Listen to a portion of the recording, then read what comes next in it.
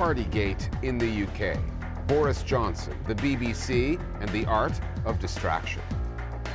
2 more reporters killed in Mexico.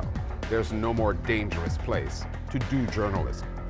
And lifting the darkness, one newscast at a time. The South Korean radio station beaming into North Korea.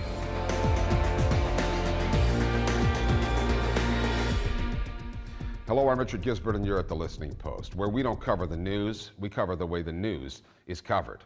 In Boris Johnson's defense, he does say that nobody told him he was breaking the rules, the ones that he'd set and told everyone else to follow. The British Prime Minister has been brutally exposed in news reports, annihilated on social media over the most rank hypocrisy. Wine-fueled parties at 10 Downing Street mid-pandemic when the rest of the country was locked down. Johnson knows his job is on the line. His response, what his party calls Operation Red Meat, a diversionary escape plan, a collection of right-wing policies designed to shore up the support of his base. Top of the list, taking aim at the BBC through a plan that would freeze its funding.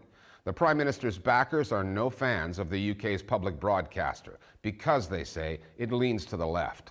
But the BBC is far more balanced than they ever give it credit for. Simply put, it has to be, because the regulations demand it. Our starting point this week is London. Some breaking news regarding a party that allegedly took place in the Downing Street garden.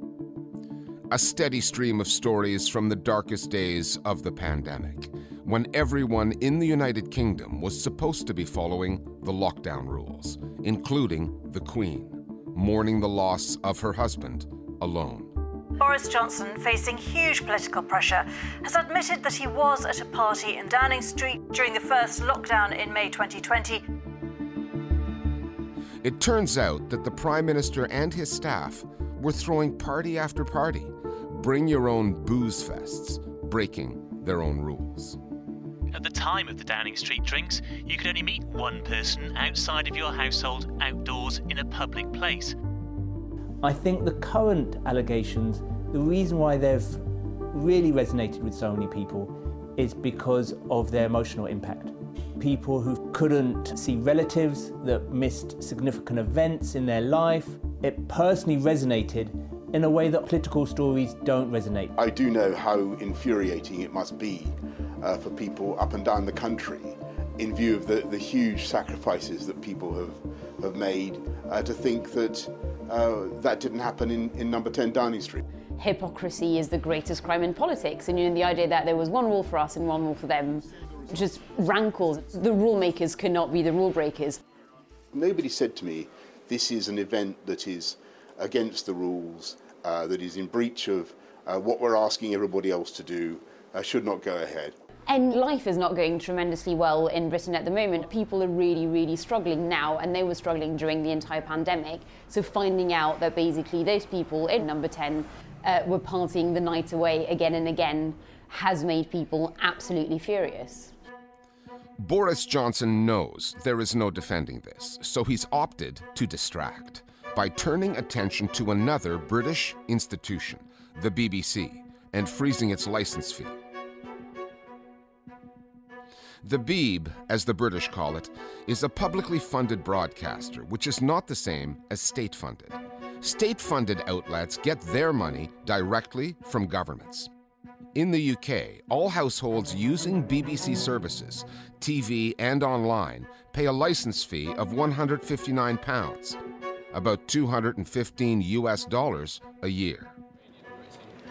The government's decision to freeze the license fee and put the BBC's future funding, quote, up for discussion, unquote, affects a news organization that conservatives like Johnson constantly accuse of leaning editorially to the left.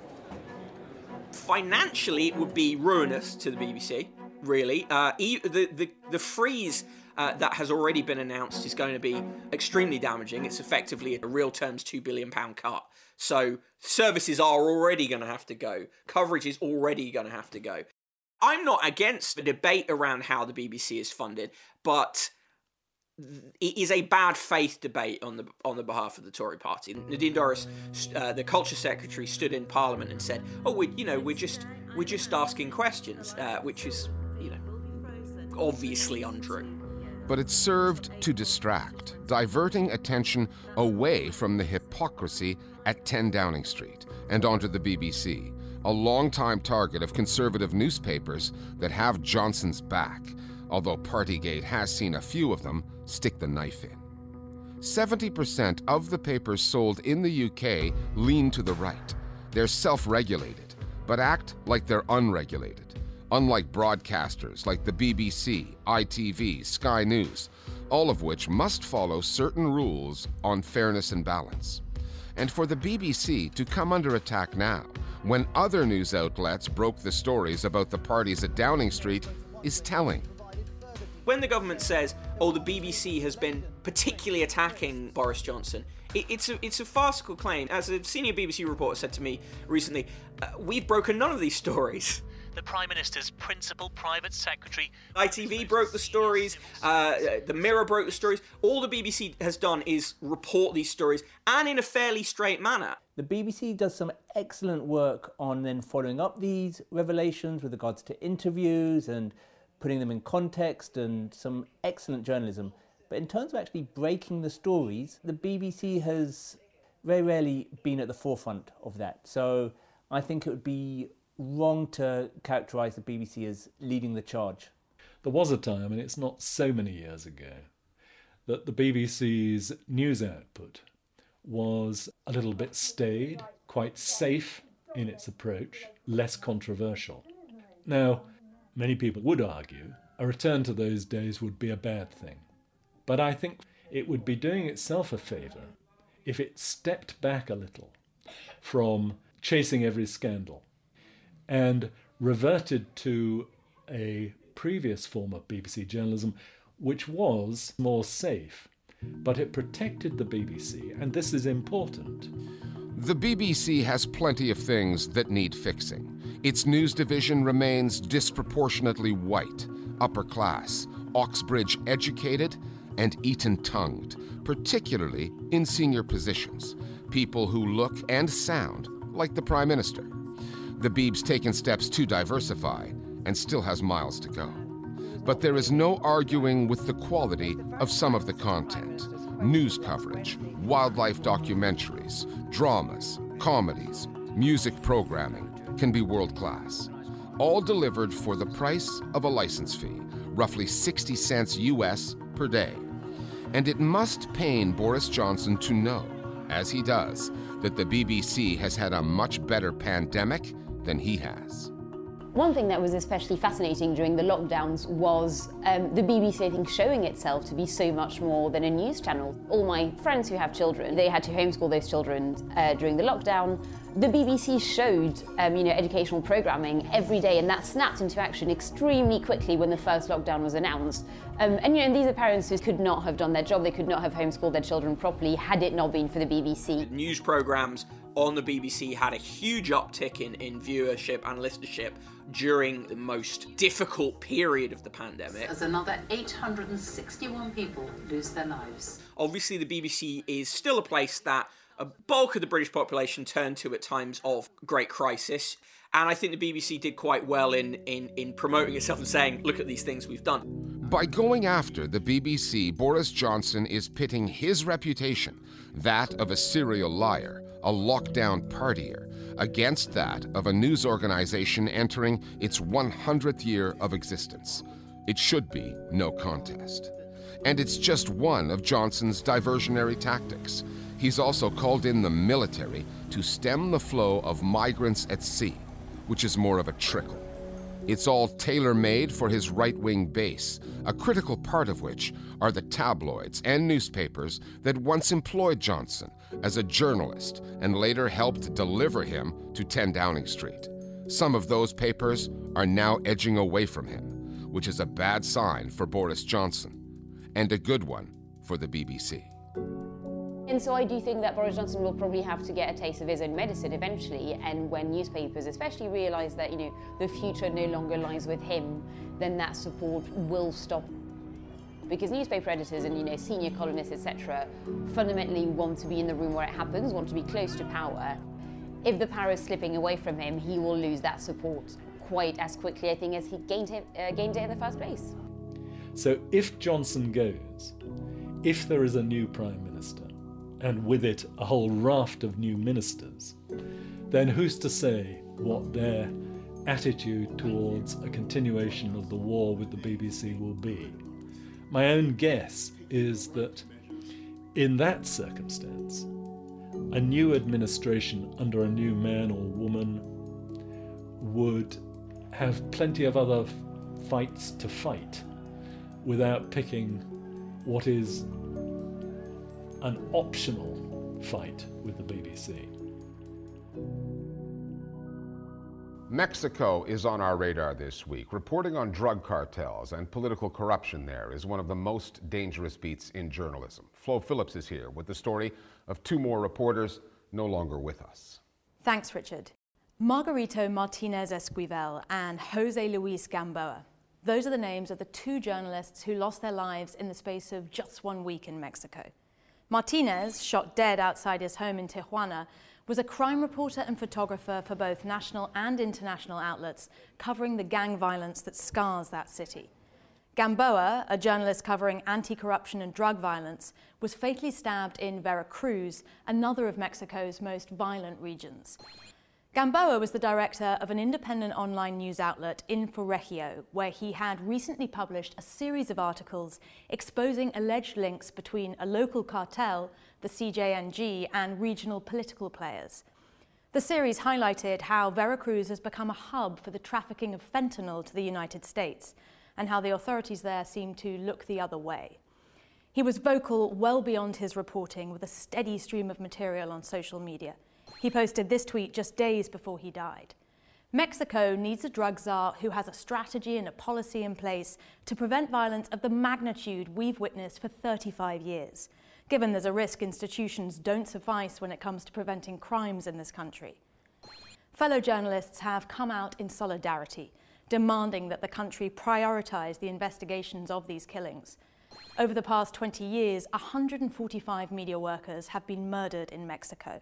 90% of those cases, 90%, have produced no convictions because of what human rights groups call inept investigations, a lack of political will, and collusion between drug cartels and the government. In December 2018, President Andrés Manuel López Obrador took power, promising to crack down. Porque se acabará con la corrupción y con la impunidad que impiden el renacimiento de México. It's been 3 years since then, and Mexico remains the world's deadliest country for reporters. Thanks, Flo. North Korea is a black hole for news, one of, if not the most tightly controlled information spaces anywhere. But there are cracks here and there. Content from the outside world, news and entertainment, is finding its way to North Korean audiences, either smuggled in on USB sticks or beamed in by radio stations on the outside. One such broadcaster is UMG Radio. It's based in South Korea and says it's on a mission to inform North Koreans about the realities of life inside and outside their country. The thing is, UMG doesn't really know how many people are listening. There's no way to tell. But North Koreans who have managed to escape south say that the station is making a difference. And that's what UMG's journalists say keeps them going, despite their work putting a target on their backs. The Listening Post's Johanna Hoos now from Seoul on the radio station broadcasting into a country whose people are kept in the dark. 뉴스로 통하는 남과 부. 여러분께서 지금 국민통일방송에서 전해드리는 뉴스통을 듣고 계십니다. Broadcasting to an audience they have never really heard from, let alone met. Hour after hour, day after day. That's the job of the voices at UMG, Unification Media Group Radio. The station, based in South Korea, transmits into North Korea, one of the most sealed-off countries in the world. North Korea's society is completely blocked from the outside world. People cannot see or hear anything other than the information provided by the North Korean authorities, which serves to idolize the supreme leader and praise communism. We aim to challenge those narratives with news, entertainment and educational content about democracy and human rights. 이것으로 인해서 북한의 경제가 굉장히 어려운 상황입니다. 이와 같은 경제난 얼마나 심각한 것인지 진단해보는 시간 갖겠습니다. Information changes people's mindsets. Without knowledge of the outside world, North Koreans would never dream of escaping. It gives hope and plays a vital role in encouraging those who are desperate to leave North Korea to start a new life. 절망 속에 빠진 북한 주민들 가운데에는 오히려 While most broadcasters thrive on ratings, UMG has no data on who or how many are tuning in. The little information the station has about its audiences in the north comes from those who have managed to escape. Jeongcheol Lee is one of the 33,000 North Koreans who fled and settled in the south. He is a defector turned broadcaster, one of several currently working in UMG's newsroom. He knows the story on both sides of the border. The majority of the presenters and guests on our broadcasts are North Korean defectors who now live in the south. We share our experiences and talk freely about the pros and cons of escaping. As North Koreans have lived under dictatorship for 70 years now, listeners of our shows will soon realize that they would be better off in the outside world. Knowing that there are countries that are better than North Korea motivated me to escape, and I believe our broadcasts can help other North Koreans to pursue better lives. Organizations like the UMG, their goal is to provide the truth about the world in which North Koreans live so that they can be empowered to try to be the authors of their own future for the first time. This country has really tried to institute an information vacuum for its people. However, there have been cracks in the system, if you will, over the past 2 to 3 decades. More and more foreign information, so in other words, unauthorized information, has been making its way into North Korea for North Korean citizens to consume. UMG Radio relies on shortwave transmitters to beam news from their studio in Seoul into North Korea across this border, one of the most heavily militarized in the world. But getting information out of North Korea is far more challenging than broadcasting it back in. The station relies on a network of undercover informants, North Koreans who, at great risk, feed information to their colleagues in the south. So these sources and informants inside North Korea, of course the information around that has to be very confidential, but we do know from the reporting that they come from different parts of the country. They operate at different levels of society. There are sources that have been in the military or in the government, as well as just, kind of citizen journalists that can report on what people are struggling with in their community and so on. But no matter where you are in North Korean society, you are risking your life. If the North Korean authorities find out that people have been sharing information, they can get punished. Yet there are a growing number of North Koreans who want to work with us. 일부 첩보에 의하면 김정은 최고 지도자와 그리고 김정은 지도자와 접촉해야 되는 간부, 소수 간부는 이미 접종을 마친 상태라고 합니다. The information they provide is varied, from simple things like the price of rice or food shortages to how they are managing COVID-19 or what the living conditions are like for North Koreans. We also receive news about the private lives of high-ranking officials. We always check this information with several sources. As a result, we can cross-reference to make sure that the news is trustworthy enough to be transmitted back into North Korea. Not only are North Koreans blocked from what's going on outside their country, but most of them are blocked from what's happening inside their country, outside of their immediate hometowns or regions. So if it weren't for foreign entities or foreign news organizations or NGOs or activists that push information about North Korea into North Korea, citizens, they would not have any real news about what is happening inside the country. it's not just radio broadcasts or news. Other foreign media are making their way into North Korea as well. There's entertainment programming like K-dramas or music in the form of K-pop that is being smuggled in on USB sticks and then disseminated on the black market. There's also leaflets that are flown across the border in hot air balloons dropped from the sky, containing messages urging North Koreans to defy the regime. The price to be paid by anyone caught either smuggling or consuming this kind of foreign media is extremely high. They can be fined, sent to prison camp, or sentenced to anything up to and including death. It is very risky for North Korean citizens to listen to foreign radio, and it's also somewhat technically difficult because the radio sets sold and that are legal in North Korea have to be set to just the government broadcast stations. However, if you take apart a radio and you play with it enough, it's not actually that difficult to tamper with that and to change the frequency that you can listen to.